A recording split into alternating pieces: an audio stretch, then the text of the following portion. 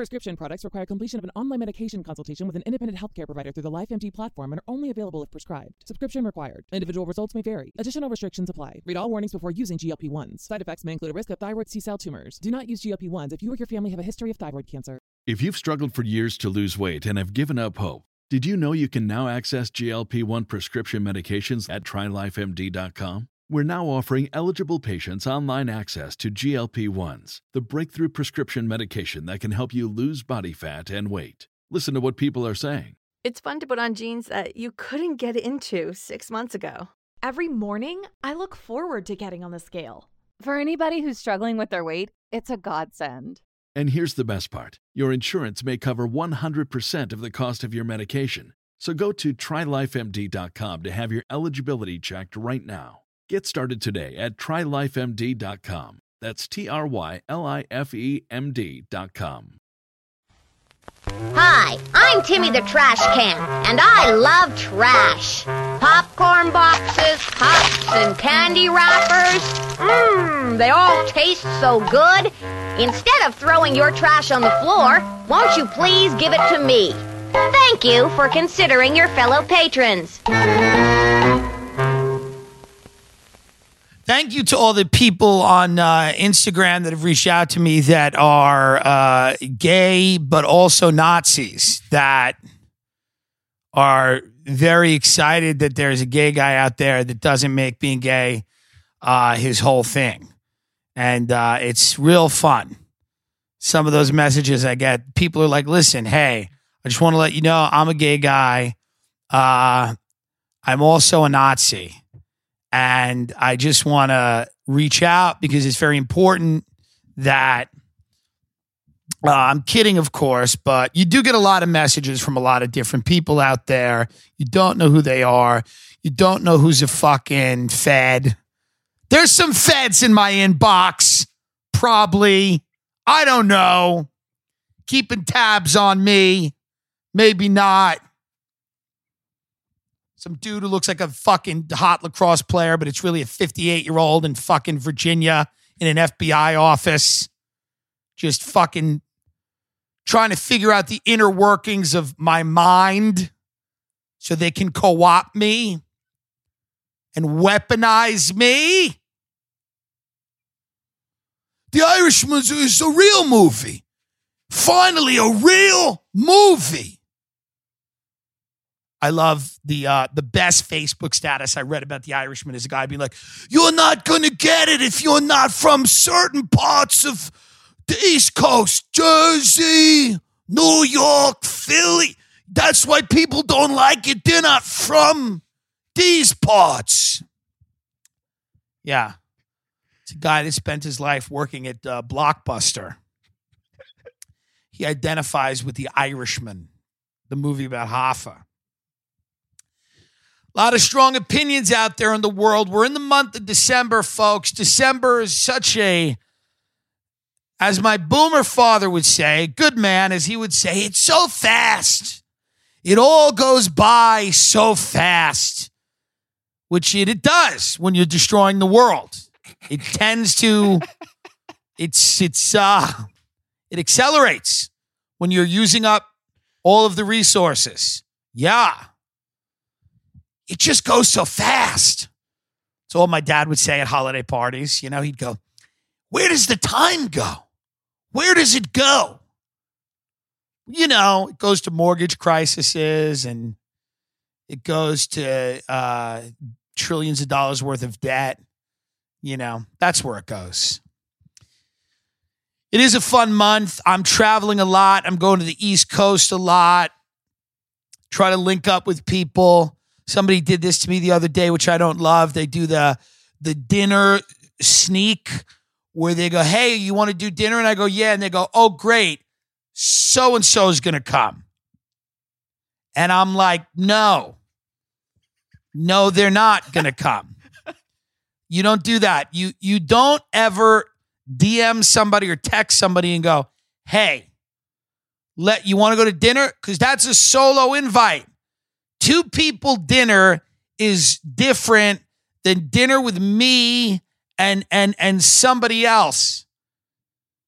It's a different game. When you bring somebody else to the dinner, 3 people dynamic, unless you all know each other well, the dynamic changes. So you got to be up front and go, hey, would you like to do dinner with me and blank? Not, hey, you want to do dinner? I'm under the impression it's just with you, and then you bring in a demon from hell. And then I have to sit there and eat Caesar salad with, I don't know, but it's just not right. Be up front. These 2 cats are fighting again, man. They always fucking fight. I don't know what it is. There's a lot of hostility. These are not my cats. I'm living in a home in Los Angeles where the woman that I rent from has abandoned the home. She has gone to New York to live, which is fine. I'm renting it. It's a good deal. It's by the comedy clubs. It's right in central, LA in a nice area. I don't want to tell you really where it is because fucking I don't need people knocking on my door trying to tell me about QAnon. Okay, well, I'm waiting for Postmates. But what they've done is they've left the 2 cats here, and all they talk about is how much they love the cats. They love the animals, but they've abandoned them. They've abandoned the animals that they supposedly love. And her and her daughter, I mean, they all, when you bring up, they go, oh, is the cat okay? Is the cat okay? Well, come see it or take it. Get it out of here. And when one of the cats dies, which will happen, there's going to be crying and people are going to be upset. But it's like, if you care about the animals, be here for the animals. We've overdosed in this country on animals, dogs and cats. If you are young and you're in your 20s and you want to accomplish anything, which most of you don't, but if you truly do, you should not have dogs or cats. I'm telling you right now, and this is going to be unpopular with a lot of you, because a lot of you, stop fighting. A lot of you, I don't know what they're fighting over, resources. There's enough here. They're like territorial over the litter box. Cats are so disgusting. The litter box always smells like shit. Cat food smells bad. Cats are filthy creatures. They're like mops, They just soak up all the dirt and the dust. Things live on them, fleas and ticks, and God only knows. There's a whole fucking ecosystem living on these beasts. And dogs are not much better, folks. They're not much better. And I know a lot of you are going to get angry right now because you don't want to hear this. You don't want to hear this. This is Tim Dillon's holiday message. Are you ready for it? Because I don't shy away from controversy. I had Kyle Kashuv on the Patreon. He's the Parkland kid that wants more guns, and he says the N-word, and he lets it fly on Xbox Live. And I had him in my home, and I bought him sushi, and that ungrateful fuck didn't say thank you, and I should have opened some hot lead into his abdomen and see how he liked it, because I spent $100 on a sushi platter, and I got 3 pints of ice cream from Salt and Straw, which was another $50 fucking dollars. Where your Patreon money goes is feeding this fucking Jew. And furthermore, he comes into the house, he shits on Ben for vaping. Ben does vape a lot, but he's made a lot of positive changes in his life, and he doesn't need to hear shit from this little kid, okay? Who's famous because he accidentally didn't get killed. And so he's yelling at Ben for vaping, and poor Ben gets really mad, and Ben never gets mad at anybody. But Ben's like, hey, man, I used to smoke cigarettes and drink, and now I just vape. And it's like, Ben, don't let this little prick get under your skin. Ben, can you get the Pokeball is here? That's not a euphemism for crack. That's a literal Pokeball. Just sit it on the table. I'll get to it later. The key to the Pokeball, folks, is a Sriracha Ponzu. You gotta, the Sriracha, what is it, Sriracha? It's not Sriracha, right? It's Sriracha. Yeah, that's the move. But anyway, so Kashuv gets here, and we also have Sam Tripoli for an hour, talking about QAnon and Frazzle Trip, and, talking about the Hillary Clinton kid cookbook. So that'll be out too. You're missing a lot by not. I'm really giving I'm really giving a great unsubscribe from the Patreon pitch right here. So Kashuv gets here. Then he starts shitting on Oscar because Oscar's fat. Mm-hmm. And everyone knows Oscar from Instagram. He's the fat cat. I'm like, number one, Oscar, if you shave him, is not that fat. He's not morbidly obese. He's a fat cat because cats are supposed to be fat. And then Kashuv's like, no, animals aren't supposed to be fat. It's not natural. I'm like, what about elephants, bears, whales, There's a lot of fucking animals that should be fat, Kashuv. You know-it-all little prick who's 18 years old. He doesn't know anything. Sweet kid, but he was really testing us last night. And he comes in here and he just fucking starts popping off, calling me a boomer because he says I don't text right. It's just out of control. No respect. No respect. Okay? So my point, folks, about the animals is, and this is what I mean. I don't shy away from controversy. We bring it to you raw, uncensored. I go at Kashuv. Now, some of you are going to be mad at me because I push him on his narrative because he's like, guns, guns, guns. We wish you a Merry Christmas. Here is an AK-47. And I know that every time I push back a little, I go, wait a minute, is there a better way to do it? All of you get mad because you think, oh, you're a Hollywood shill. You're being paid. No one's taking your guns. What I'm saying is if anyone comes on the show and I'm going to push back at what they're saying, number one, because it doesn't necessarily make a good episode to agree with somebody. It's actually not a good episode, but many of you are too insecure in your own beliefs. So all you do is listen to people that you agree with already because your lives are meaningless. So you just turn on whatever garbage that someone will agree with you already because you just want to hear that you're right. So you can go back to your loveless home and choke down a pork chop and then go to sleep, knowing that you're in the right. You're on the right side of history, pal. So yeah, I do have questions about guns. I do think there's a better way to do it. You should make guns harder to get. You shouldn't take them away, but you should make them harder to get. No, they're already hard to get. Well, shut up. They're not as hard as they should be. I think most people would agree with that. Most sober, rational people would agree with that. So I push back a little bit of Kashuv, okay? I know that online you're all psychopaths. Most people are in the center. Most people don't care. Most people don't want to, rehabilitate Stalin or Hitler. That's just not what they do. They're sitting in a cubicle with little Christmas cards on it. They have a family. They're just trying to get by. They're not into, the extremes. I talk to people all the time, and it's like some people are just online all day, every fucking day. Take a walk.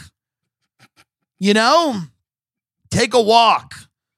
But we have Kashuv on here, and now that Kashuv's been here, I think everyone should have a gun, and most people should get shot. I'm now pro school shootings. Because I've interviewed him, I want no gun restrictions. I want everybody that wants a gun to have a gun, and I want schools to be shot up randomly.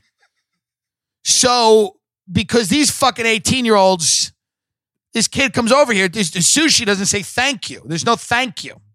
Anyway, the point I'm saying about the dogs and cats, here's what I'm saying about dogs and cats for Christmas. If you're having a Christmas event at your house, have the decency to put your dog or cat to sleep before you have your family there. Put them down. Put them down. Especially if you don't have a big home. If your home is not already impressive. If it's not, nobody wants to smell the dog or the cat, the mangy. Put them down. Put them to sleep. And I know it's a controversial message. Put your animals to sleep and focus on yourself. You made a mistake. Learn to love yourself. Get rid of the dog. Get rid of the cat. They do not love you. They just want food. Yes, they're fun to have when you've reached something in life, they're fun to have. But when you're struggling, you got to get people to watch her. Do you know how many people I see online that have people watch their dog? Can you watch my dog? There's a whole industry of people that bring losers in to watch their animals. Kill them. Put them down. Get rid of them. If you cannot handle the responsibility of having an animal, get rid of it. You are giving yourself an excuse to be a loser. I can't do it. My dog, my cat. You've adopted another person, another life form that is needy, just like yourself. You're needy. You need someone to come and feed you. You need someone to come and walk you.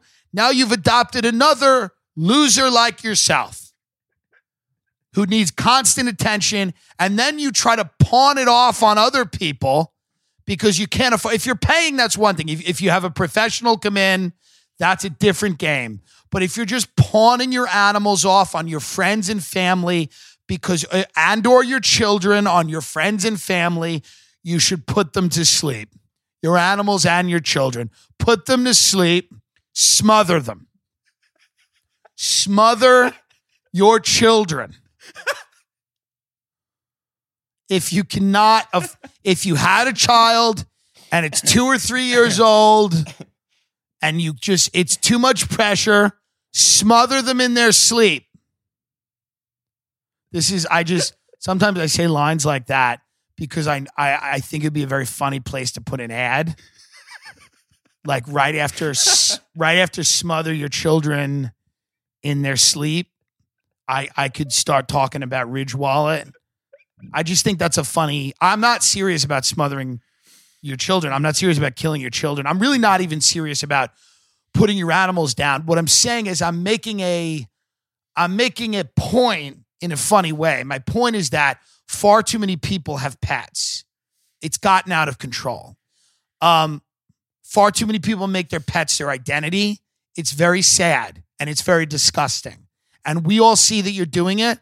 And listen, I put pictures of Oscar up online all the time because he's funny, okay? Because he's been deplatformed. He lost a social media account for publishing Nancy Pelosi's address. He's been accused of trying to violently overthrow the government. He's been kicked off a lot of crowdfunding sites. So when I platform him, it's because he lacks a platform. But enough with the animals all the time. You know what I'm saying, folks. Use your own judgment. But what I'm saying is you just have to, enough already. My father and his wife bring their dog everywhere. My father and his wife have 3 dogs. You want to hear about these dogs? I'm going to tell you about these dogs, okay? My father is married to a lovely woman. She's very liberal, which is great.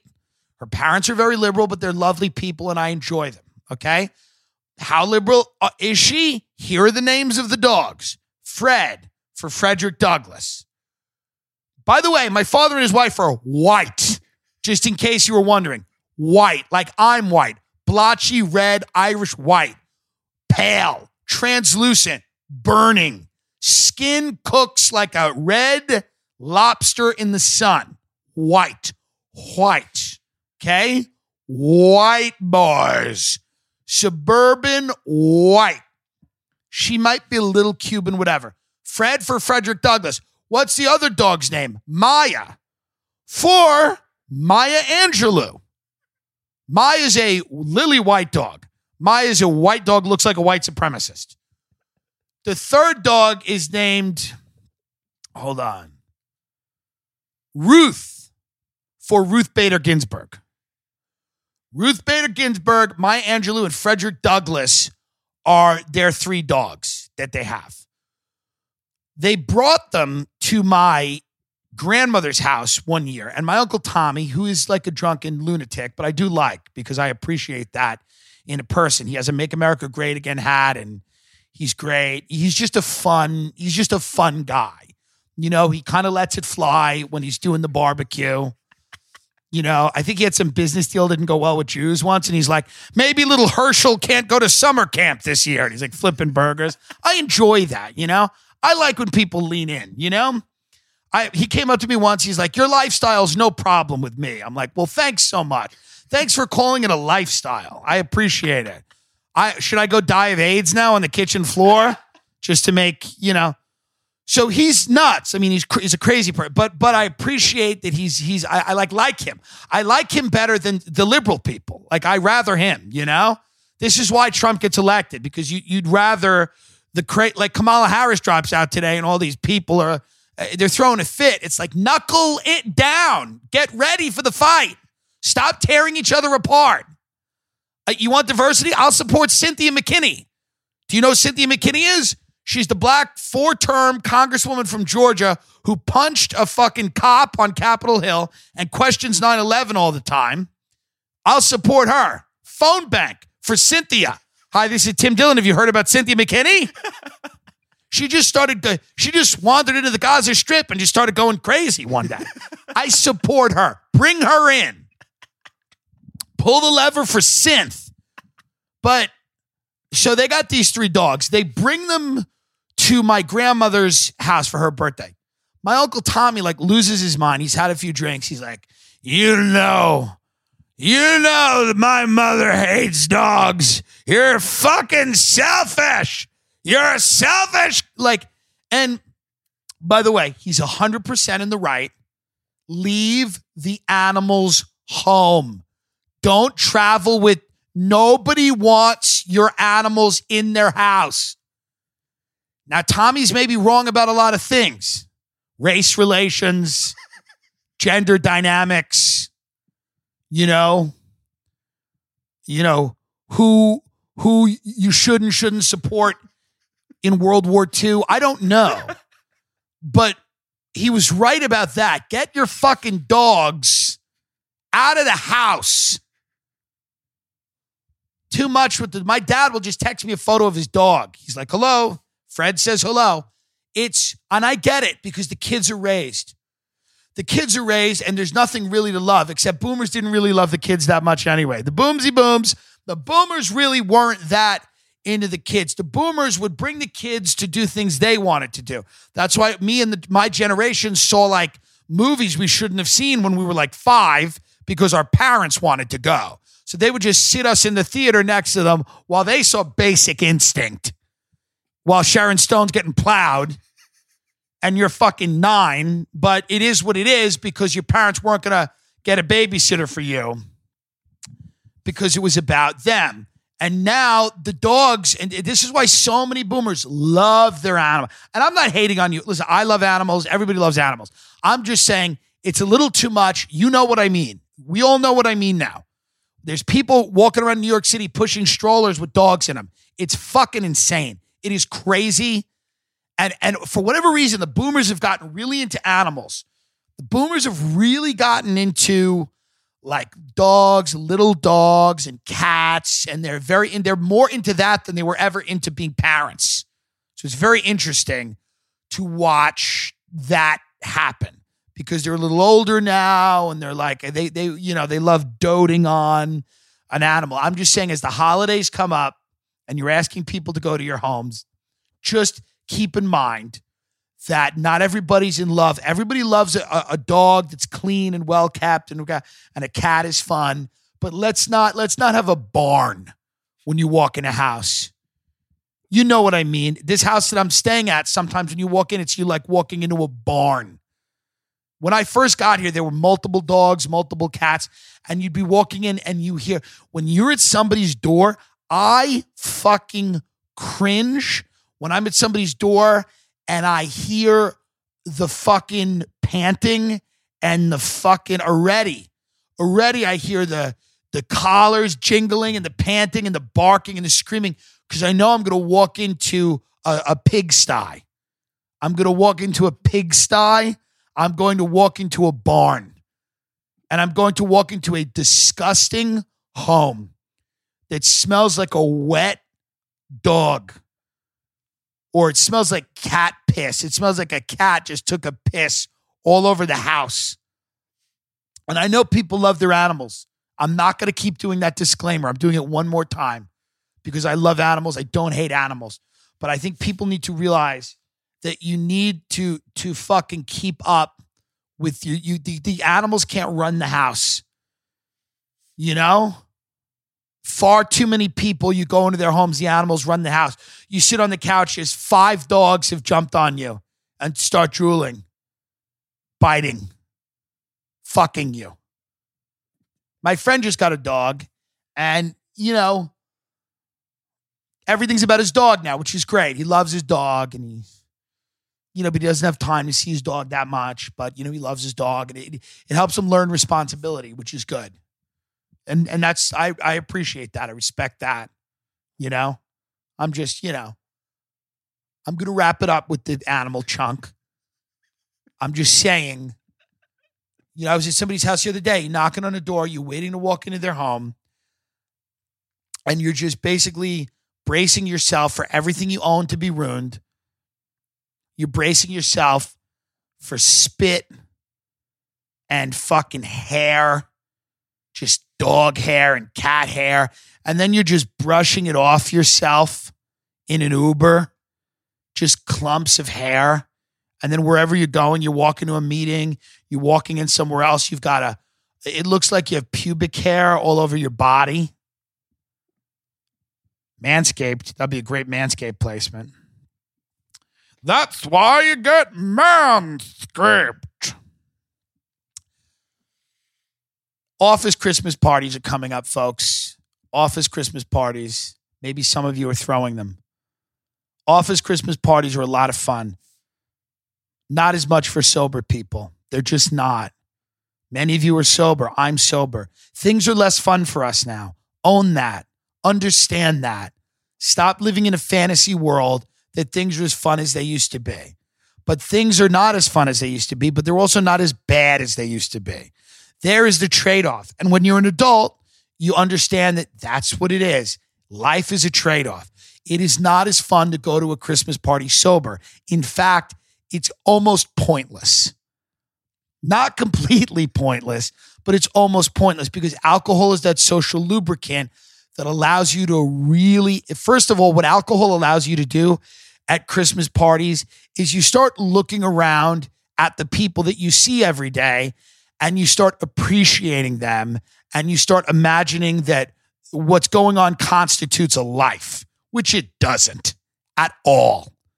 But alcohol allows you to believe that Sue from accounting and you have a bond because that one time she got your name wrong, but then she rushed a change so that you could get paid by Friday. And remember that, Sue? Remember that? And remember when you came in the kitchen and I was like eyeballing Natalia's lunch and you made that joke, oh, don't steal her lunch. And I didn't. And, you know, but you always kind of looked at me skeptically, Sue, because of that. And you thought maybe he was stealing lunches and I wasn't. What I was doing, this is all hypothetical. What I was doing is I was looking at what other people ate. That's what I was doing. I wasn't stealing anything.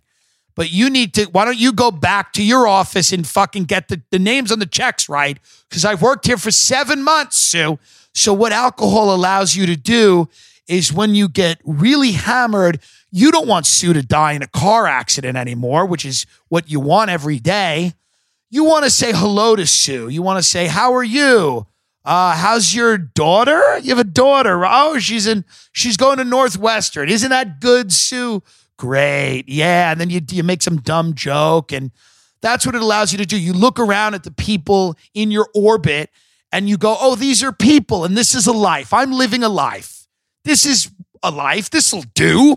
This'll do. It's Christmas. I work at a shitty company. We all hate each other. We're all terrified of losing our job. We're working for this fucking drunk loser. This whole thing's probably a Ponzi scheme. We're probably going to be thrown out into the street any minute. But right now, there are lights on the bar. There's booze in my cup. There's a Southwestern egg roll. If you're lucky enough to be at Chili's, there's a Southwestern egg roll, or there's a little shrimp with a tangy fucking, cocktail sauce, or, what do they love in Long Island? That bang bang shrimp, that fried shrimp with that chipotle, aioli bullshit firecracker sauce, where you know exactly what I'm talking about. And you can nibble on that and booze it up while Bald Mike from accounting comes over and tells a couple of street jokes that he heard. And if you have to do that sober, you want to shoot up the whole thing. It's hard to do. It doesn't make any sense because you realize very quickly if you're sober that this is a horror. Of all the places in my life I could have ended up, to end up in this shitty bar in a strip mall with these losers in this corner of the world is such a human tragedy. Sure, it's not as bad as stepping on a landmine or having cancer or getting fucked every day by senators or having a fucking, an adoption go wrong and then you're getting burned with cigarettes. I get it. People have worse problems. But if you're a sentient human being and you're self-aware and you look around and you have to fucking have another conversation with Denise, who talks only about the one time she went to Aruba and that she's saving up for another cruise so she can take her plump, fat Italian ass and put it on the top deck of a Carnival ship so she can tan. And when I tan, I'm basically black. I'm basically black when I tan. I tan, I'm black. I'm black when I tan. And you have to sit there and you have to listen to these people, these mouth breathers that don't have any idea that they too are locked in this hell, that they are in this fucking simulation, but they are not cursed with self-awareness like you are. They are like animals. They don't have the power of reason. They don't think. They just fart and fuck and move and the pedal to the metal. And then they stop the car and start the car, open the door, close the door, take a shit. I'm hungry. I'm not hungry. Cocaine, nostril, boom. That's what they do. But you, for whatever reason, have been cursed, like much of humanity, with a little self-awareness. So when you're at that bar and maybe you're a little early and you're waiting in your car because you don't want to be the first one there, but you're not going to go home first because if you go home first, you know you're not going to fucking go. You know you're not going if you go home first. So you get to the place a little fucking early because God forbid you work a little harder at work. So you get there a little early and you're just in the bar and you get there and you're alone and the only person who's there is fucking Ralph, and Ralph's creepy as fuck and he's probably a pedophile. You don't know, but he's fucking weird because he talks about high school girls a lot and that makes you very uncomfortable. And Ralph is there and you're like, fuck, I don't want people walking in and seeing me and Ralph there. But who walks in? The boss. And he walks in because you're standing there with fucking Ralph. And you're like, fuck. And the boss is there just to make sure everything goes well tonight, because he knows he's running a scam, but at least he's got to keep everyone invested in it. Once a year, he throws a stupid, shitty Christmas party. We get a tray of wings, a chafing dish of, balsamic chicken, some penne alla vodka. And you walk around, you commiserate with these fucking dolts that you work with and you have to see every day. And at that point, some booze and a few hits off a fucking blunt or vape can really go a long way. A nice cold cigarette when you're all lubed up with some Kettle One can really help a holiday party just sail by. It almost might be fun. It starts to get fun because you start to realize it's not that bad. Things aren't that bad. Things aren't that bad. Look where other people are. That kid you grew up with, he's dead. Remember him? No one. He just disappeared one day and they found him in a lake. What happened to him in those final hours? You'll never know, but you're in Long Island. It's okay. There's movie theaters and Italian restaurants and girls that might suck your dick if you buy him eggplant parmesan. Things aren't that bad. And sure, you didn't really do anything with your life and you're just floating around. You're 25 years old. You're sexually weird and confused. You can barely perform with women. You don't have that many friends left. Many of them have passed you by and they threaten you so you get them out, and it's fine though, because at the end of the day, these people at this shitty job see promise in you. I mean, do they really? Let's be honest. They hired you before you even said anything. They just needed a warm body in their office to convince themselves what they were doing was fucking reasonable. But hey, it doesn't matter. It's not that bad because you can call that fat girl again that you boned last month. Maybe she'll be involved and then you can just fuck, not even because you enjoy it, just because you can say to yourself, well, I'm fucking, I'm part of it. Things are going to happen. You can imagine that shitty little Levitt home you'll buy in a few years when you just save your money and your parents are proud of you because you finally have a basement apartment in Hicksville with Formica counters. Okay, so things aren't that bad. You're not in jail. You're not in prison. You're not dead. It's what you do. You measure yourself against the absolute lowest of the low. You say to yourself, hey, I'm not shooting up schools. Look at me. I'm not doing anything wrong. I'm just here. And maybe it's a dead-end job. And maybe I have nothing left and I have nothing in common with these people.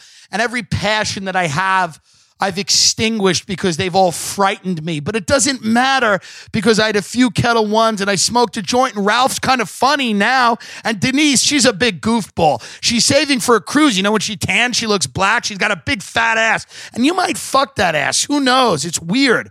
But then there's another guy in the office, Clark. He's kind of gender non-specific. Would you let Clark blow you in a bathroom? You don't know. That's for the third or the fourth drink to tell. And you actually start liking your boss, even though he's clearly a criminal and he'll probably be in jail in a few years. What he says makes sense about hustling and grinding and just making it happen. He didn't need a college degree, you know? He didn't need, any discernible talent or skill. He just kept pushing through, kept calling old people and telling them they should remortgage their house. Okay? And you just followed that because you wanted to prove that you're a real man with a Lexus. And in those situations, it is so essential to have a cocktail, a stuffed mushroom. I mean, this is what it is. I'm not going to lie to you. I'm not going to tell you that it's going to get better. It's not going to get better. The things that I have to do for my own business sober. After my Netflix special, I went to the Netflix party and it was embarrassing because Netflix had like a bucket of hummus that they poured on the floor, and all these poor comedians got on their hands and knees and lapped it up like street cats in an alley. I was, of course, appalled by this, and I looked at my manager and I said, I'm leaving. And I went with my friends Eric Taylor and Laura Severus, very funny comics from Boston, to a local Waffle House where we witnessed almost a fight, but the Waffle House has guards. But listen, it was late at night and people were passionate. My point is that Waffle House with two close friends was much better than a shitty party. Now, many of the other comedians enjoyed that. They enjoyed hobnobbing with agents and managers and networks. They like scum. They like vapid shells of human beings. They want to walk around and feel like they're important. They want to really luxuriate in that moment. To me, I hate it. I'm disgusted by it. And I want to leave immediately because it's low rent shit. It's low rent shit. It's comedy. It should be. Okay? It's not a fucking velvet rope. It's not a fucking VIP section. You're not getting head in the back of One Oak or 10 Maple or whatever the fuck these places are. You're in a shitty hotel bar with some executive from Netflix eating hummus. It is not an accomplishment. It is an embarrassment.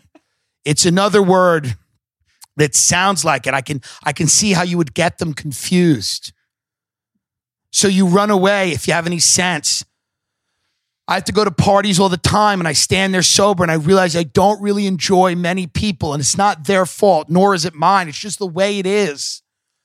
And booze would help that, and weed would help it, and pills would help it, but that's okay.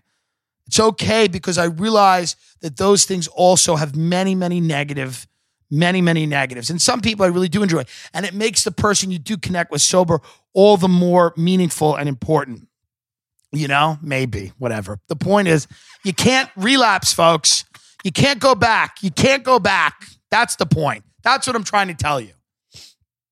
Because you're going to find a way out of that life. If you sober up, because I have a lot of people fucking messaging me about drugs and alcohol. A lot of people. If you find a way to sober up, you got a few shitty Christmas parties ahead of you. You're going to find your way out of there. You're going to find a way to do something that you really fucking enjoy. That's what it is.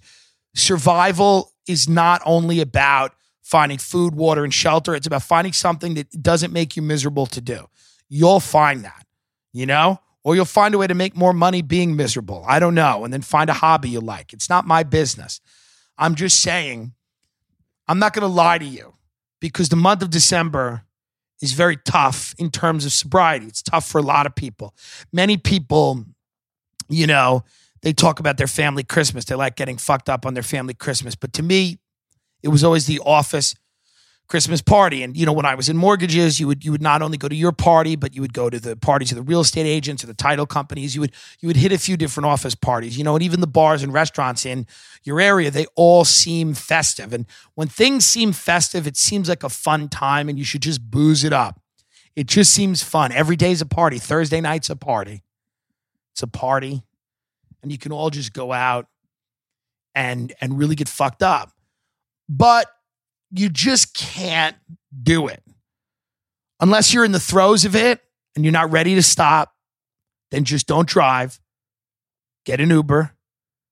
get a cab, because I get it. When you're ready to let it go, you let it go. But there is no place that booze to me serves more of a function than an office Christmas party. I know that obviously when you go out Friday, Saturday night, you're trying to get laid, that's a huge thing.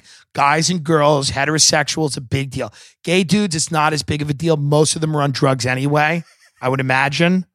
I think most of them are, not all of them. The dudes I hang out with, they're barely gay. They don't come out. They're very weird. They're not in the gay scene.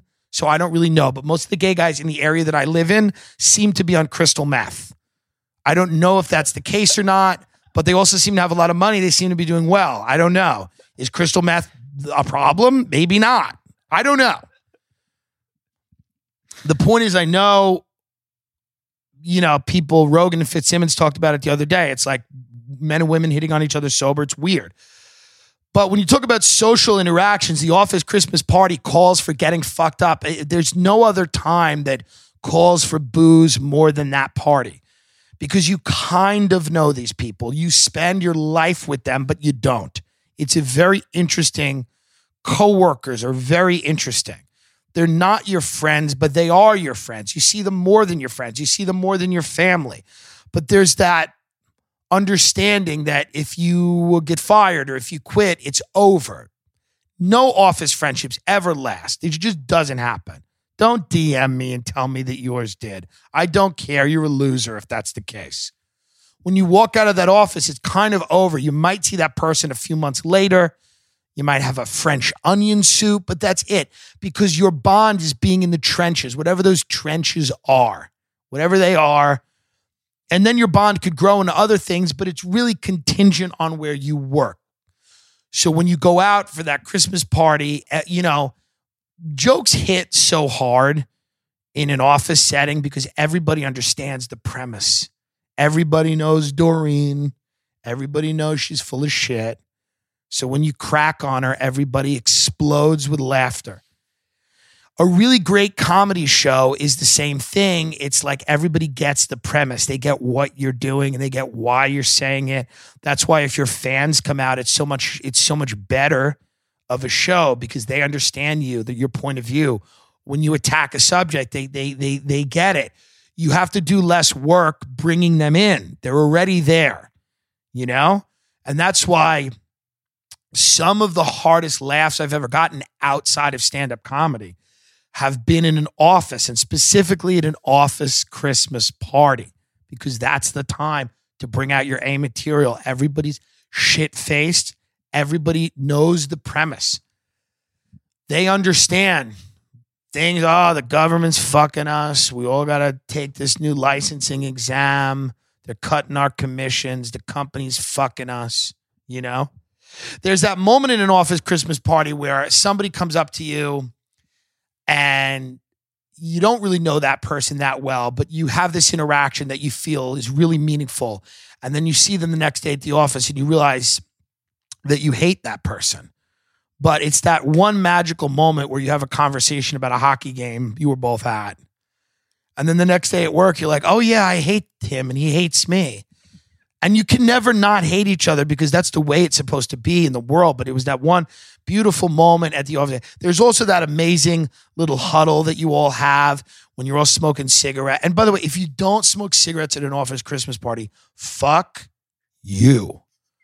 I don't care if you have emphysema and you have to smoke it through a hole in your throat. That is a office Christmas party. You smoke that fucking cigarette. You do it 9 months pregnant. You do it however you need to fucking do it. Don't fucking, when you go out and you smoke cigarettes and you usually it's the boss and he's got a team of guys, 4 or 5 guys and you women, whatever. And it's, he's smoking a cigarette and he's just kind of giving you, it's like he's giving you, it's not really a pep talk. But it's just kind of it's like a year in review type of thing. And there's something nice about that, because he's like, let me relate to you as a human being. I'm going to talk to you as a person, and maybe you share some story from the past. And, you're there and you're like, oh, this, he, at that moment, what he's trying to do is convince you that he doesn't look at you like a piece of shit, which he does. And he has no reason not to. But in that moment, he's just drunk enough and he realizes the responsibility he has. He has to like look at you like a person and talk to you like a person because he needs people to work at the company.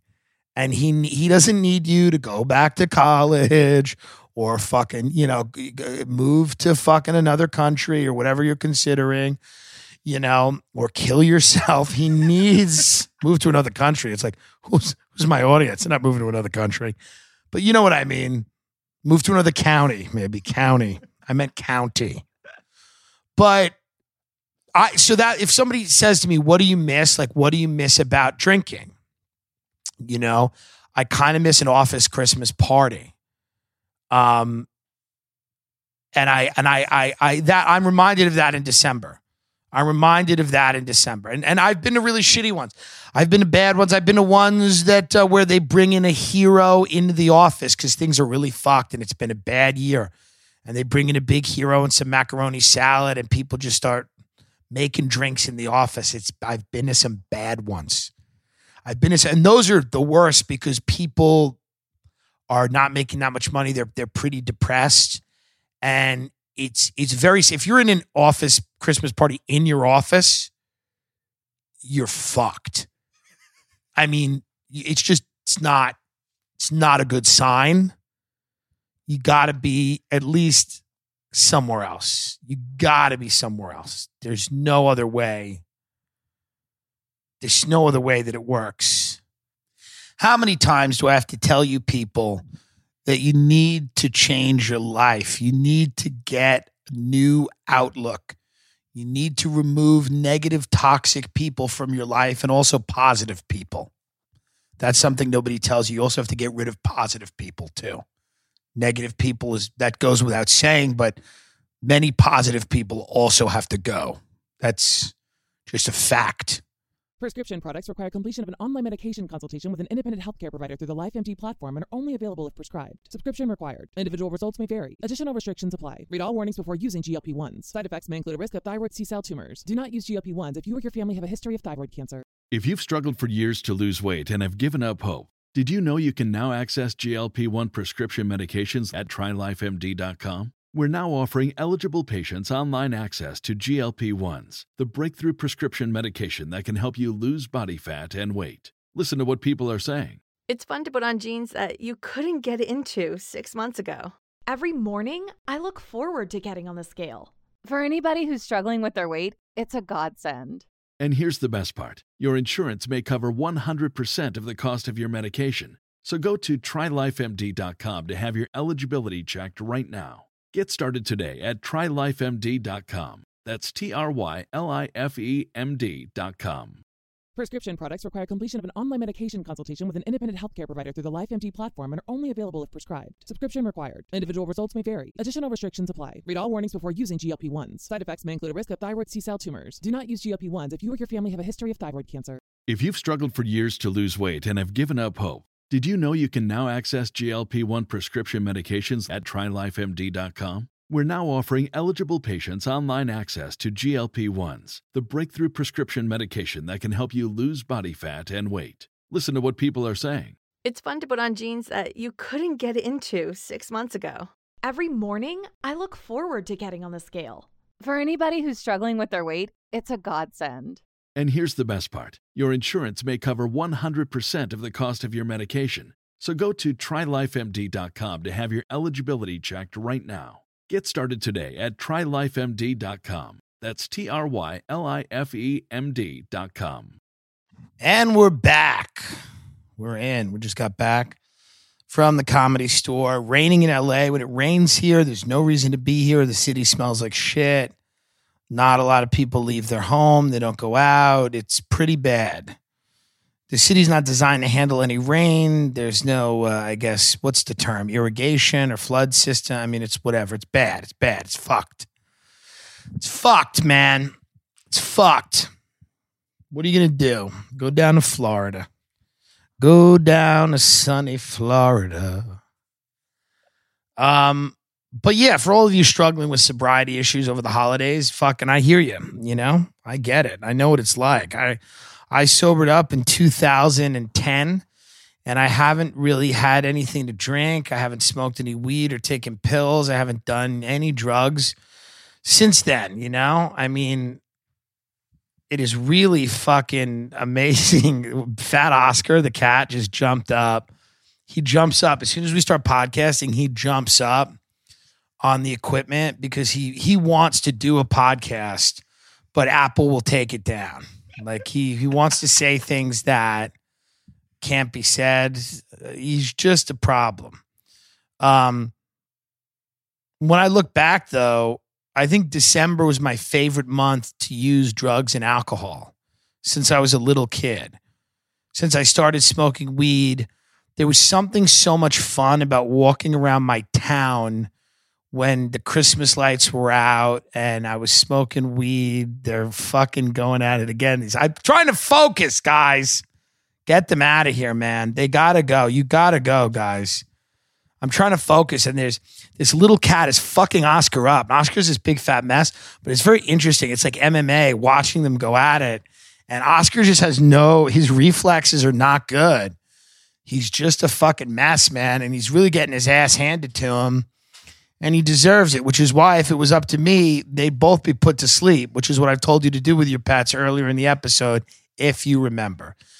But walking around my town when I was 14 years old, smoking weed with my buddy, all the fucking Christmas lights were out. There was something fun about it. There was something festive about it. You know, and then I remember as I would get older and then somebody had a car, you would go drive around these really wealthy areas in Long Island and fucking all the Christmas lights would be out. And it was just a fun time to be fucked up. It just is. The month of December just is. You know, for other people, it was the summer.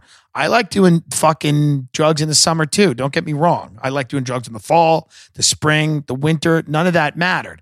But the month of December to me was just a great month. I love doing drugs the month of December. There was something about it. I remember, you know, a lot of my, you know, when I can look back at a lot of the times that I remember with my friends getting fucked up, they were around the holidays. It was Christmas break.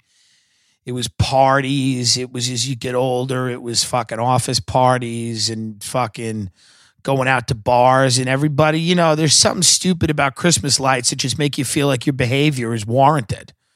There's just something about hanging Christmas lights on the outside of a house that makes it okay that you're doing cocaine in front of someone's children. I don't know what it is. You just feel festive. You're just like, I guess it doesn't matter that we're doing cocaine with a pregnant woman because she's got an elf on the shelf. You know? I don't know what it is, but you know it's true. You know I'm not lying. There's just something about it that makes it feel okay. The worst food. You can eat the worst food, ice cream and cupcakes and cookies and hot chocolate. And there's fucking something about it. It's the month of December. You turn on the radio and there's that dumb Mariah Carey song and, you know, I don't want to laugh for Christmas. I mean, and it's all okay. Like, it doesn't matter that I'm drinking, you know, 1,200 calories of caramel hot chocolate right now. This is December. I've earned this. This is the fucking month. That Mariah Carey song, by the way, is the official song of every like fat, you know, curvy, sorry ladies, body positivity time, curvy Long Island woman driving around like a mall.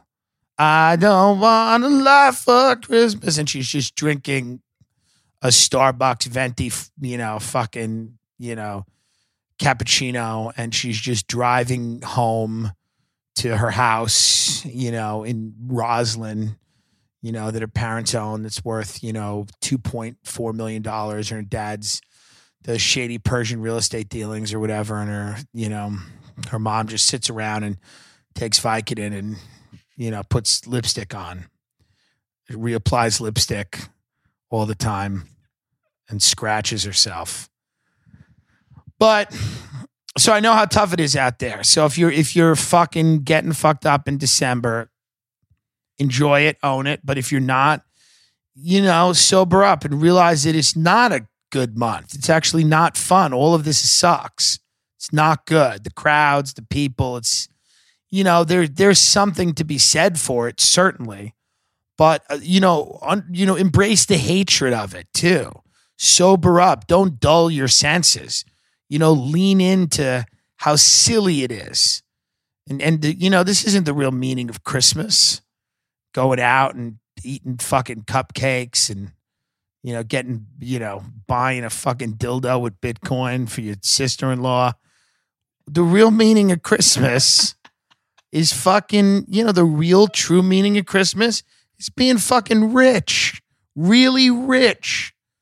That's the real meaning of Christmas. Having a lot of fucking money. Having simple decorations, a candle in each window, nothing gaudy. Stop with those inflatable things on the lawn. Stop it. Have a little class. I'm going to tell you how to decorate for Christmas. I know many of you that listen to the show literally are lost. So here's what. Now, many of you don't own homes and can I decorate my apartment? No. This is to the people that own or rent homes. I'm sorry if you have an apartment and you don't get to decorate it. Put a little Christmas tree next to your microwave. Listen, I'm not judging you. I live in a crazy bitch's house. The point is, this is for people that have a home with multiple windows. Or if you have a really nice apartment and maybe you can also apply this to your thing. I'm not talking, if you own a condo, I'm not shitting on you. I'm just saying, listen, if you live in a bomb shelter, there's going to be a limited amount you can do. I've always been a fan of the single candle in each window because it's Christmas, but it's very creepy as well. And Christmas should have a creepiness to it that's not overbearing like Halloween, but you should realize that it's, it's really another year. It's the end of the year. It's the death of the year. There's a coldness to it and there's a severity to it, and you should embrace that. I really believe that's why the best Christmas movie is what? Ben, what is the best Christmas movie? Let's see if you know it. Now, Ben has been raised in a Texas rodeo town, and what is the best Christmas movie? Based on what I just said, think about it. Don't fire off an answer like you usually do, because you're always wrong. The best Christmas movie. Now, again, the season, folks, is severe. There's a severity to the Christmas season, and this is what we're losing. It's not fucking silly. That's why when you sober up, you'll start to realize that it is not just silly. And I want to bring back a severe Christmas. What is the best Christmas film? A Christmas Carol? Not only is it not the best film, but it is such a basic bitch answer that I want to come over there and I want to strangle you with the microphone cord. Okay? But you'd probably get off on it because you're a sick, repressed Texas fuck. You wouldn't know what to do. Here's the point. The best Christmas movie is It's a Wonderful Life. That is the classic fucking movie. It's a wonderful fucking life. And if you disagree with me right now, crash your fucking car. Oh, it's Gremlin. No, it's not. It's not Jingle All the Way. It's not Bad Santa. It's a wonderful fucking life where a black guy plays an angel. Isn't that true? Look that up. And that's nice that he does that because there's fucking, everybody's represented. And the thing about It's a Wonderful Life is there's a severity to it. It's about a guy and, everything sucks and he's on a bridge and he wants to kill himself, but an angel tells him not to kill himself. Clarence, right? Yeah, he's not black, though. Is he not a black guy? No, he's an old white guy. The film is good, folks, is my point. I thought it was the Black Angel. I'm mixing up movies. It's a Wonderful Life is the best movie. I also like Scrooged, but that's not the point. The point is there's severity. Ben's always got to ruin everything. It's a severe film. It's a Wonderful Life. It's great. So here's what I mean when I talk about decorations. I like the Wyndham Hill Christmas collection. It's like a piano music. It's very somber. There's a sadness and a somberness. Not a lot of peppy Christmas carols. Do this. Become a somber Christmas house. I'm telling you, it's very important. The Wyndham Hill Christmas. I'll find out the exact one. It's kind of piano. It's very somber. sad but nice. You reflect, you know, you sit in your chair, you go, remember what happened? Where's that guy? That guy's dead, you know? And then you just have a nice like da da da da da da, you know? Candle in every window, nice Wyndham Hill music in the house. My mother, when I was young, used to have these things that I never really liked. They were they were in the window. You would put these dolls in the window.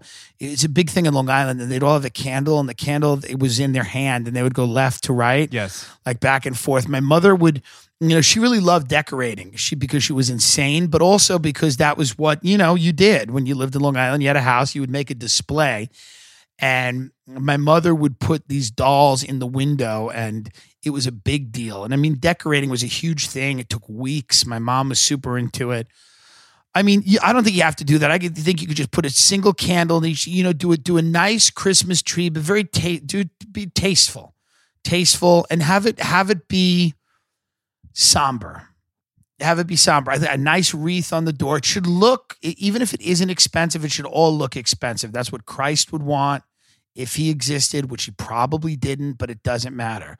We're a real primitive race of people on this planet, and we're almost done, which is why I'm happy to be here. I'm happy to be at the end, because when you look around, you go, we don't deserve to make it to the next phase, and we won't. Machines will come in, and they will take over, and we're ready for it, and we need it, and I'm happy it's happening. Okay? Also, what you could do is you do, like, you know, a little nothing, you know, maybe a nice little ribbon or something around, you know, you know, sometimes those 1950s lights are nice, the big colored bulbs. I remember my mother, when I was a little kid, I was in plays. I was an actor when I was little. I started acting when I was like 6. And the first guy that put me in this play was a guy named Scott. He was a director, and he's dead now. And he had a winter wonderland in the basement of his Long Island house, you know? He was a gay guy. I don't think he ever told, he lived with his dad. His dad was like a real weird guy. I don't think he ever told his dad he was gay, but he did have a winter wonderland in his basement. So that might have given the dad some idea that there was something going on. There was no wife, but there was a winter wonderland. Like, so the guy, and by winter wonderland, I mean, the guy would have like all these dolls and all these, like, it was just a big deal thing. And I remember my mom took me and my father there, and we like walked downstairs, and this guy lived in this house, and his father was like a psychopath. His father was like one of these Long Island guys that I think was in a war and just stayed in the war forever and had like combat helmets and guns and knives all over his room. He was just waiting for the next war, and his son was downstairs, you know, with like a winter wonderland fucking display in the basement. It was a very interesting change from the first floor of the house to the basement. And me and my father and my mother we went over to this guy's house. We walked around downstairs into this fucking thing. And my dad was like, what the fuck is this? I mean, it was crazy. It was like the level of detail, how meticulous it was. It was one of the first examples I had of somebody that was so meticulous and detailed about, you know, something. They were just obsessed with it, and nobody would see it unless they knew him. Like, it wasn't in his window or anything. It was the basement of his house. So he'd have to kind of bring people in. And when you walked in, the living room was just like a regular shitty Long Island house. And then you would have to walk downstairs, and then you would see this winter wonderland display. And it was wild. I always think about that sometimes. I think about like what that guy was about, like what he was about, just living in that house in Long Island, having that dad that probably hated him or maybe liked him. No, didn't like him, but maybe it was maybe they got along. I don't know. You never know. You know, I don't know. What do I know? But going downstairs every night and just creating this world, this winter wonderland world in the basement of this fucking Long Island house, you know, while your father's upstairs loading his gun and preparing for the next battle. Like what a wild country this is. You know, what a genuinely wild country this is. And that's why the whole thing where everything's political now, how do you politicize that? How do you make that into Republicans and Democrats and big or small government. The truly fascinating shit in this country is just how insane it all is, you know, and you can't distill that to politics. You can't. You just think about people's lives and the proximity, how close they live to each other, and these lives and these crazy things you'll never know about people. You'll just never know what people are into, what their passions are, what excites them, you know? Most people just labor away at things they hate because they have to. It's just shitty, you know? And you'll never know like what that person was in. Like you'll never know like, you know, you'd be like, oh, this person loved the clarinet, you know, or this guy likes torture porn, you know, that's his thing, you know, and you'll never know like what different subcultures people really get into. It's like, but it's just so crazy. I always think about that. That to me, like that type of creepiness of Christmas, not Halloween scare, boo, God, but it almost a scarier Halloween. Like it's a deeper, I think about that guy in his basement, just crafting this little world where he could just go down there and be in this winter wonderland where all these dolls had these candles and everything, and he would just go down there and get away from his life and spend time down there while his father was upstairs just, you know, choking down Salisbury steak or whatever. And the darkness of that moment, the idea of it to me, you know, when I think about Christmas, I think about things like that because he loved that winter wonderland. It was like he invented this little, and then he just died. I think he had an aneurysm or something. I forget. He was just he just doesn't exist anymore, that guy. But it was just an interesting thing when you think about this month. It's a dark month. Let it be dark. Don't have to fight that. There's a beauty to that. There's something special and interesting about that. It's not, there is a lot of funny shit. There's a lot of funny movies and stuff, but there's a darkness to it that it doesn't have to be silly. You know what I mean? Embrace what it really is. You don't have to get hammered and goofy. I mean, you know, unless you're young and it's fun and whatever, or you've earned it, or you think, you know, I mean, but there, you can really just settle into what it is, which is the end of the year. It's the end of the cycle. The cold comes and the snow comes and everybody dies, you know? And that's how I think of it. That's why I like that really somber Christmas music, you know? It's just, it prepares you for new. And then January is just death. You know, that's my birthday, January 22nd. I came into the world at the height of death, the coldness, the frost, you know, and then things start to come alive again in the spring, but the winter's important. So I always think about that guy. I remember Scott, he was the director. And I mean, not of anything important. I mean, he directed plays at the local school, you know, and interesting, man, interesting stuff. It's, you know, and he had fun, you know, he had a fun life. It wasn't a horrible life. He had friends and freaks that he was, you know, that friends with, that they'd go out to diners after shows. And, you know, that was my first glimpse into what people's lives were like when they were outside of the mainstream.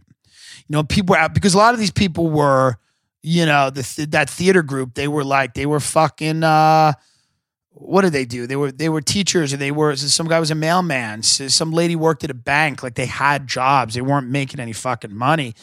But then they would be in these shows and they would go out, you know, to eat after rehearsal or after the show. And it was like something for them to do. And it took them outside of their lives, you know? And that was the first glimpse I had of that. And I was 6 or 7. I remember internalizing that and being like, it's just fun to go to a diner late at night. Because that's like the ultimate fuck you to the world. I remember at 7, I was like, oh, no one cares. You go out late at night. You just say, you know, you sit, you say what you want. You laugh. You don't have to go to bed. You don't have to get up for school, even though I did have to get up for school. But I was like, these people can just do what the fuck they want. It was my first. Then when I got older and I understood it, I was like, oh, that was their escape. That wasn't their life. Like that was their life. That was the part of life they liked or enjoyed. But their life was that bank or that fucking, you know, job at FedEx or whatever. They were able to get out of that and do these shows. It was just interesting looking back. It was my first glimpse of people and none of them really thought they were going to make it. There was no idea that they were going to get to the next level, that they were going to support themselves. Many of them were well into middle age. They just enjoyed it. And some of these people were so fucking talented. And I've looked up some of them on YouTube and they're still fucking talented and they're still doing shit in Long Island. There's just theater in Long Island, you know? you know, and I feel guilty kind of when I YouTube them, you know, when I see what they're doing, because I'm the most famous person in the world now. And I wouldn't, if any of them said hello to me, I would literally spit on them. And then I would have people that I walk around with pull a gun on them and just, no, I feel guilty because I was able to make money doing something I liked. And that's a tough thing. And, you know, not everyone gets to do that. That's kind of a cool thing to do. I don't know how long that'll last, or, you know, if I'll end up blowing my brains out. Probably both, you know, it'll probably last a while, and I'll also probably end up blowing my brains out. But I'll get a lot of people first. Don't you worry. No, I'm kidding. But it was just interesting, that whole idea of that was the first glimpse I had of, like, oh, some people just, you know, they escape. And December feels like where we all feel like we escape. We put lights on the houses. We all pretend to give a shit about each other. We all, you know, talk to people we haven't seen in forever. We force to social interactions. We go to the holiday parties. We lube it up with booze. You know, it's just fun. Everything's supposed to matter a little bit more and everything like that. But there's an underbelly. There's another side to it that's a bit more serious and darker. And that side you appreciate when you sober up. If that excites you, the idea of just having a little bit of a colder Christmas this year, you know, there's something nice about being sober and sitting there in judgment of everyone around you. I'm telling you, there's something beautiful about that. Just sitting there and looking at your family and judging them, looking at them and going, what the fuck what are they about? That's, you know, interesting. And then judging yourself, turn it inward, turn it right onto you. But I do love this month, and I do miss it. If I'm honest with you, I do miss, you know, going to a holiday party, getting real fucking boozed up, and having a forced conversation with someone. There's no greater feeling than going into something you think is going to suck and then having a lot of fun. Whether it's a comedy show that you're doing, whether it's a date, whether it's a fucking it's a challenging thing. You think this is going to suck, and then you go, oh, this is fucking great. And if it's a good holiday party, that's what it feels like. You go in, you're like, oh, I'm just going to get this over with. And then, you know, sometimes it just becomes epic, you know, and then you fuck someone you shouldn't or whatever, or, you know, you just say something you shouldn't, you know, and the booze is a big part of that. But, you know, if you sober up, you can always just go down to your basement and build that little winter wonderland you can escape to, you know, at 2 or 3 o'clock in the morning while everybody's asleep. You're like one of Santa's elves working in your little winter wonderland, making a perfect little Christmas village. And then upstairs, your father snoring and dreaming about Hitler. You know? I always think about that. It's a wonderful Christmas. It's a wonderful Christmas memory. You know? That's what it's about. Prescription products require completion of an online medication consultation with an independent healthcare provider through the LifeMD platform and are only available if prescribed. Subscription required. Individual results may vary. Additional restrictions apply. Read all warnings before using GLP-1s. Side effects may include a risk of thyroid C-cell tumors. Do not use GLP-1s if you or your family have a history of thyroid cancer. If you've struggled for years to lose weight and have given up hope, did you know you can now access GLP-1 prescription medications at TryLifeMD.com? We're now offering eligible patients online access to GLP-1s, the breakthrough prescription medication that can help you lose body fat and weight. Listen to what people are saying. It's fun to put on jeans that you couldn't get into 6 months ago. Every morning, I look forward to getting on the scale. For anybody who's struggling with their weight, it's a godsend. And here's the best part. Your insurance may cover 100% of the cost of your medication. So go to TryLifeMD.com to have your eligibility checked right now. Get started today at TryLifeMD.com. That's TryLifeMD.com. Prescription products require completion of an online medication consultation with an independent healthcare provider through the LifeMD platform and are only available if prescribed. Subscription required. Individual results may vary. Additional restrictions apply. Read all warnings before using GLP-1s. Side effects may include a risk of thyroid C-cell tumors. Do not use GLP-1s if you or your family have a history of thyroid cancer. If you've struggled for years to lose weight and have given up hope, Did you know you can now access GLP-1 prescription medications at TryLifeMD.com? We're now offering eligible patients online access to GLP-1s, the breakthrough prescription medication that can help you lose body fat and weight. Listen to what people are saying. It's fun to put on jeans that you couldn't get into 6 months ago. Every morning, I look forward to getting on the scale. For anybody who's struggling with their weight, it's a godsend.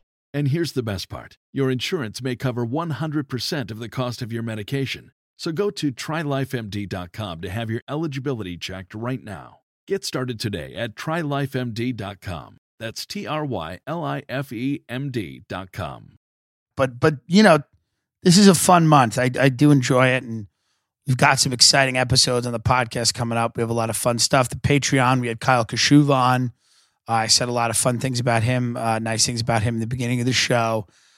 We also have Sam Tripoli. Sam Tripoli's coming up next week. We talk about his channel getting taken off YouTube. He goes into some, we talk a lot. We talk a lot about what his read is on Trump, on the, what's going on with the deep state, with the dynamics of all these intel agencies and Trump. We talk a lot about that. We talk a little bit, not too much about Epstein, but Epstein comes up. Me and Sam, we go deeper. I mean, Epstein's like pop conspiracy now. It's in the news, but me and Sam go super deep. So, it's an interesting episode. I think if you have an interest in that stuff, Sam lays out what he believes, he thinks is going on. And as always, you never know, but it's, he brings up some really interesting possibilities, The Patreon's growing. We appreciate everybody that's subscribed to it, getting some extra episodes. We're going to get some more people on that Patreon. We've got some big guests coming up in 2020. We're going to do video podcasts are coming back in 2020. But the reason that we're not doing them in December is we're broadcasting from our porch in LA. It's gotten very cold.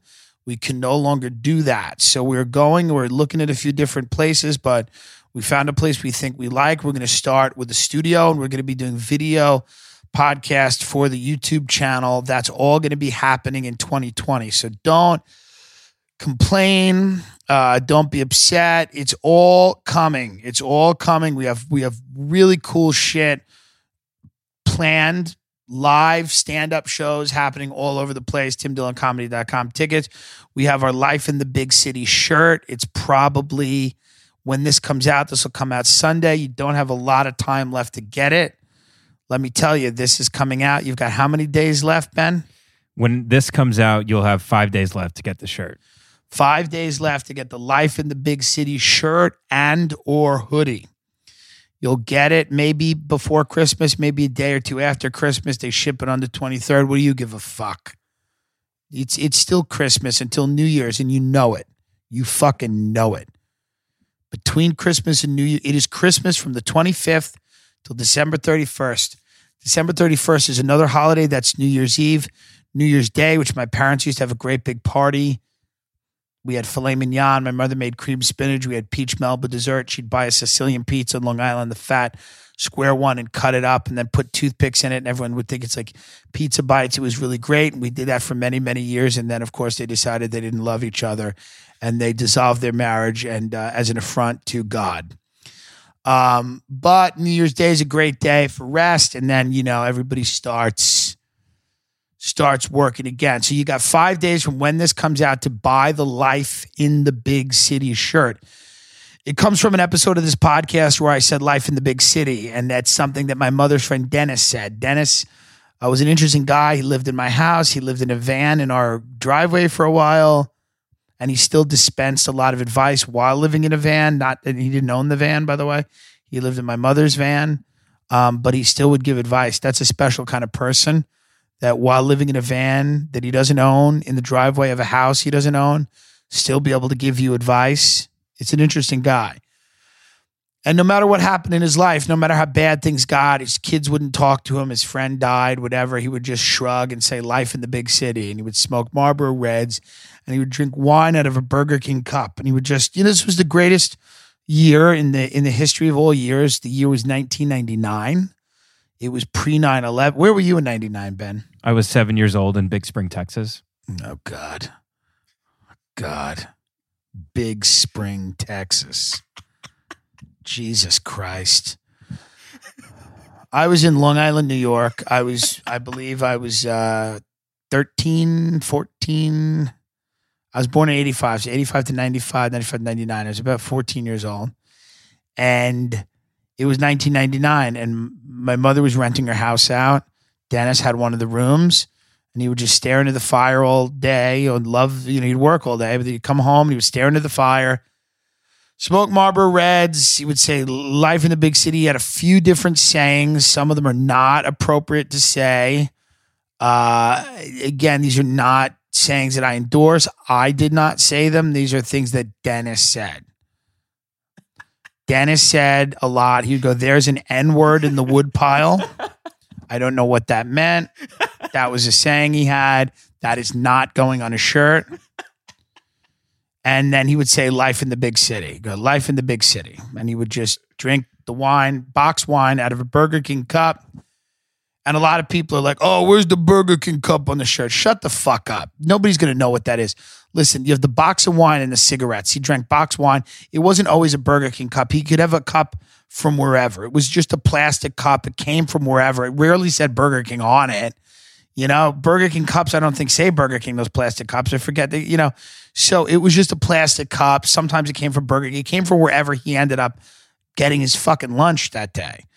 So it's a great shirt, but he would just say life in the big city. And I remember one of the best examples of it was when his kids tried to reach out to him after not speaking to him for 5 years. He answered the phone drunk, and they hung up on him, and they never called back. And my mother said, your kids tried to call you, but you were drunk.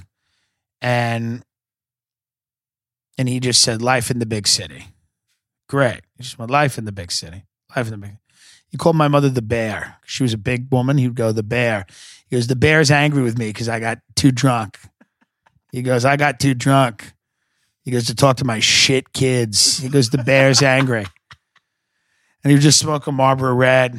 And I would just sit down. I would smoke a Marlboro Red next to him. My friend Shay would be there. Shay would smoke a Marlboro Red.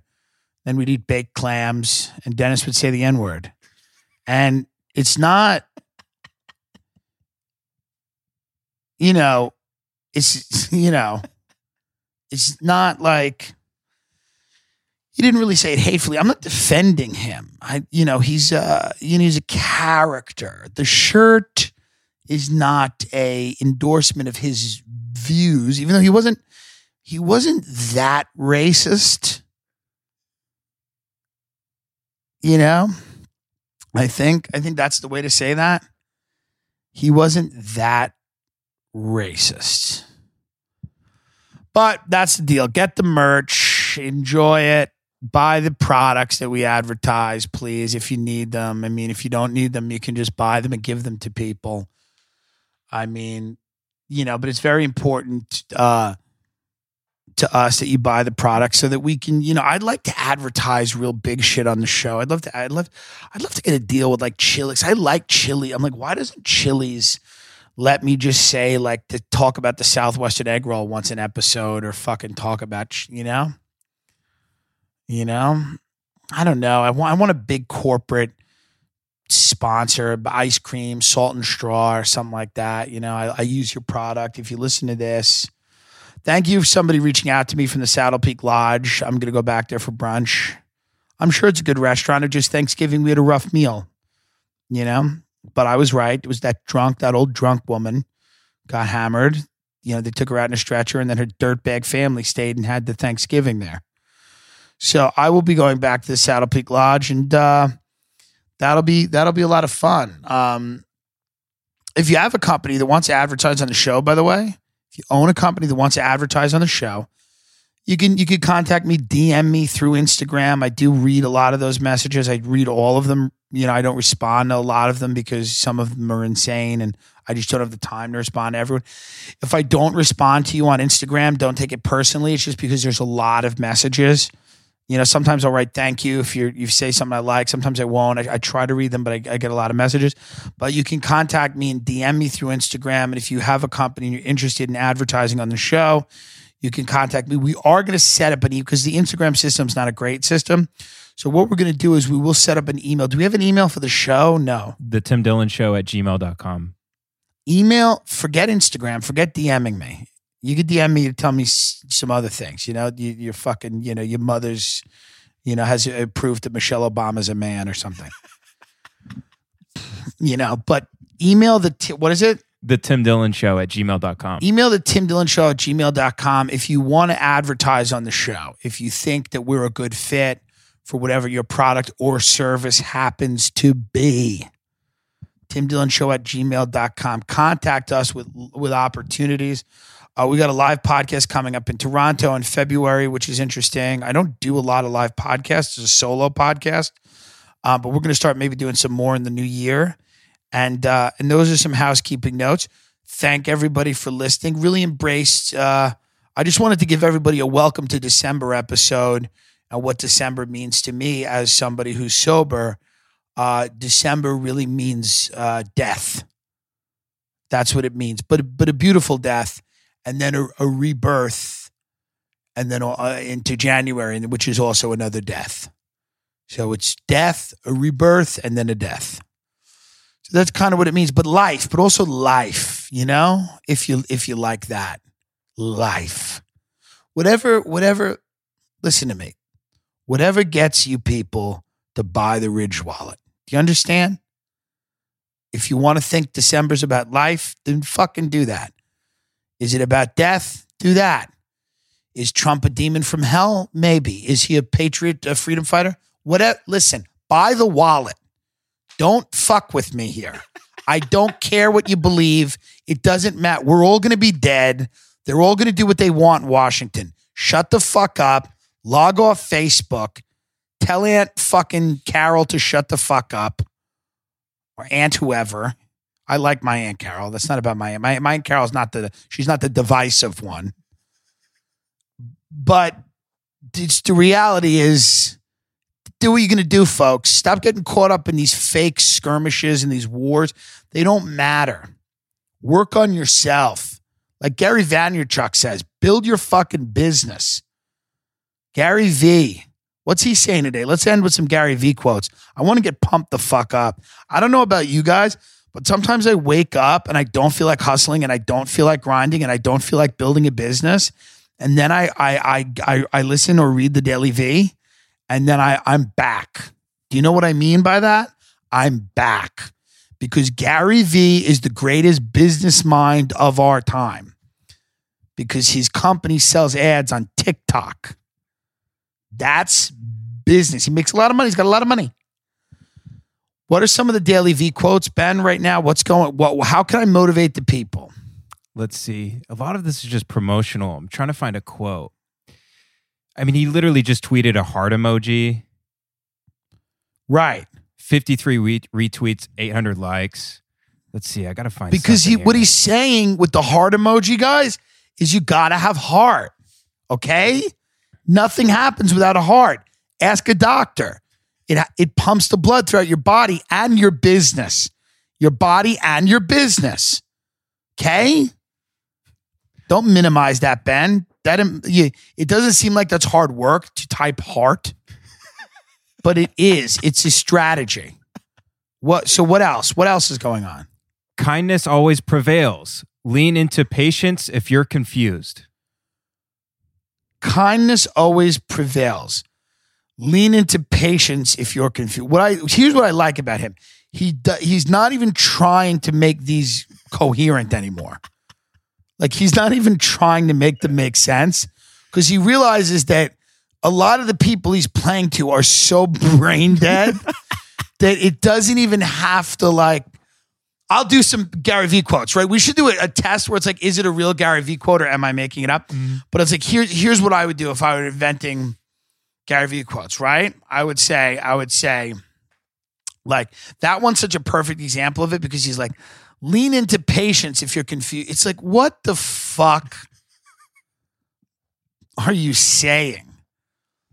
But I would be like, if I was a Gary V quote, I would say something stupid, right? I'd be like, empathy is consistency. And then people would be like, yeah, that's right. I'd be like, empathy is consistency. Because you have to understand what people are going through all the time, not just once. You got to know your product. You got to know your market. Empathy is the first step to understanding your market. You're understanding people's problems. If you're not understanding people's problems, you can never understand their solutions. Boom, I'm a guru. Right there, I just did it. Now I'm a guru. You have to be on TikTok. You should be spending 3 hours a day on TikTok, liking posts, just trying to understand what's going on. You have to understand the new media landscape, okay? Empathy is consistency. Consistency is empathy. Lean into patience if you're confused. The Daily V. That's it, folks. That's the show. Go follow Gary V on Instagram, Twitter. I'd love to do his show. I would love to do his podcast. I think me and Gary would have fun. I do not hate him.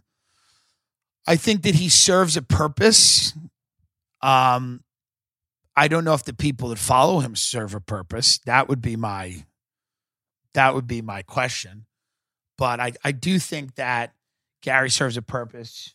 I understand to an extent what he does. I just think that some of it is wacky and some of it, as a comedian, I have to call it out because it's fucking insane. That's what it is. It doesn't mean I hate the person, Meghan McCain, any of these people that I make fun of. I understand it is what it is. Like, nobody's perfect. These are public people. They get everything they say. It's people are. But when you say crazy shit all the time, it's funny. And if it's funny, I have to point out that it's funny. It's funny when you tweet kindness is delicious. It's funny. It's funny when you're, David Hogg, they all tweet. It's all so general and vague. David Hogg's like, the militarism of everything is bad. So shut up. So, and what? What's your fucking idea, David? What's your fucking idea? You're just going to tweet racism's bad? I don't like me, though. Empower women. It's 40,000 likes. Oh, shut up. Shut up, you vapid cuck. Be a real liberal. Go to Gaza. Blow yourself up. I respect those people. You understand? Do you know how I would so respect if I was sitting at a table and somebody said to me, my cousin's a suicide bomber? I'd go, fuck yeah. I hope he's not here tonight, but fuck yeah. I go, that's so interesting. You know how much I relish that? I want that in LA instead of somebody go, oh, my cousin works at Hulu. Do you know how much more I'd rather go? Somebody go, yeah, my cousin's a suicide bomber. Oh yeah, he's strapped a bomb to himself and he blew. I'm not saying that deaths of innocents are good. I'm not saying that. I'm saying that's a person that becomes a suicide bomb after you've spent a lot of time talking to people that work at Viacom. Someone who works as a suicide bomber or is in that line of work or is a terrorist or knows terrorists. That's interesting. It's like, what's that world like? What's it like? Maybe it's not better than working at Hulu, being a terrorist. It probably has downsides. I don't know. I'm not saying that it's better to be in ISIS than work in Hulu. I think it is, probably. I just think it's just more interesting, is what I'm saying. I'm getting in all kinds of trouble, folks. I think we got to go. At a certain point, we reach a certain point in the program. I'm trying to make points, but I'm making them sloppily. You know what I'm saying. If you were out to dinner with somebody and they said, hey, my brother's a suicide bomber or something, you would just be like, it's the same dude. If somebody said, my brother's a murderer, he's a serial killer, my cousin's a serial killer, you would be interested. That's what I'm saying. It would be interesting. Okay. And I use Gaza as an example. It really could be anywhere. Don't DM me and be like, actually, the 7-day war, it's like, enough. It's not my beef. Fucking Irish from Long Island. You solve it. You figure it out. Not my fucking beef. My people have been shit on forever. Until they want to come to a country like mine and make a fucking movie about knights and dragons. Not even Game of Thrones. Well, I think they did shoot some of Game of Thrones in Ireland. Did they? Probably. Don't look it up. Stop. You're such a sloth. Jamie Vernon is so good bringing things up. You're such a dumb Texas sloth. You can barely pull anything up. Everything Ben does, he makes it out to be so much. He's like, it's so much work. It's so much work. I just can't even do it. I work so hard. Yeah, it's so much work. His fiance, Lurleen Wallace, George Wallace's wife. Ben's like, this is my fiance, Lurleen. And Lurleen's like, Ben works so hard. He works so hard. Ben, Lurleen, she knows we work hard. The Lord our God knows how hard I work. He's a sloth. And he better keep it up because I tell you right now, we're gonna get a team of very small, very efficient Asians, real Asians, Japanese, Chinese, high end, not Filipinos, not fat Asians. Although I do respect them and identify with them. Filipinos are the only fat Asians. Respect. I respect the hell out of Filipinos because of that. You know, it's tough to be the only fat Asian, and they do it. They pull it off. Kind of in a stylish way. Although Koreans are kind of chunky too. And they're also very fun. Interesting. Listen. Was SNL gonna get mad at me? Are you not gonna give me a job? Because I noticed that Filipinos are more rotund than Japanese. Oh, sorry. It's the way it is. You know? Folks, TimDillonComedy.com for live tickets, live shows. God bless the Queen. God save the Queen. I'm trying to think of a real crazy political. I want to start like a political party, or I just want to like adopt a stance that is not controversial because it's so stupid and so out. So like I'm trying to think what I could really get behind. Like what could I get behind that's so crazy it like barely registers as a political ideology. Should I become a Whig? Like a long dead party, a long dead political party, like me try to revive a long dead political party. Me and Dan St. Germain, who was a friend of mine, we're going to pitch a show where I ran for Congress on Long Island. Or like a really local job I ran, and it was gonna be like a unscripted show where I ran and we had real advisors and everything, and we had debates, and I ran for like school board or something, and it was just this crazy campaign thing. It would just kind of be funny as a show. But TV is dead, movies are dead, The Irishman sucked. All you have left is this fucking podcast. Listen to it, buy the Ridge wallet, don't fuck with me. Goodbye. Selling a little or a lot.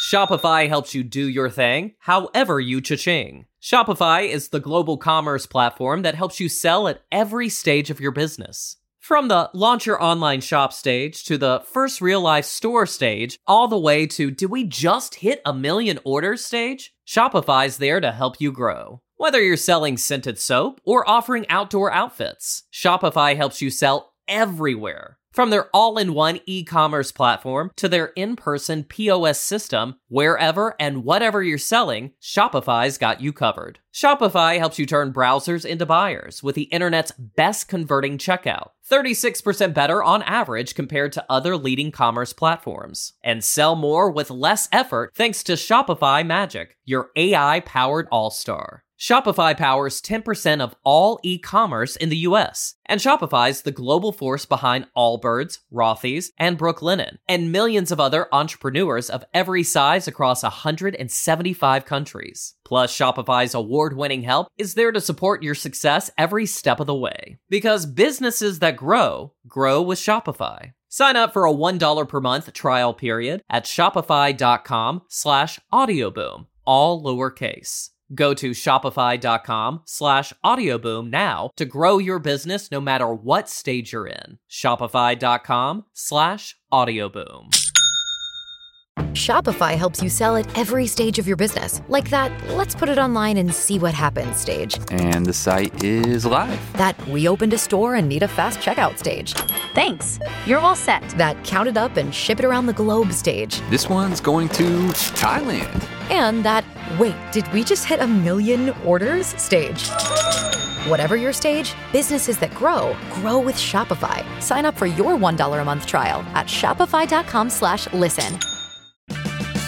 Purchase new wiper blades from O'Reilly Auto Parts today and we'll install them for free. See better and drive safer with O'Reilly Auto Parts. O'Reilly Auto Parts.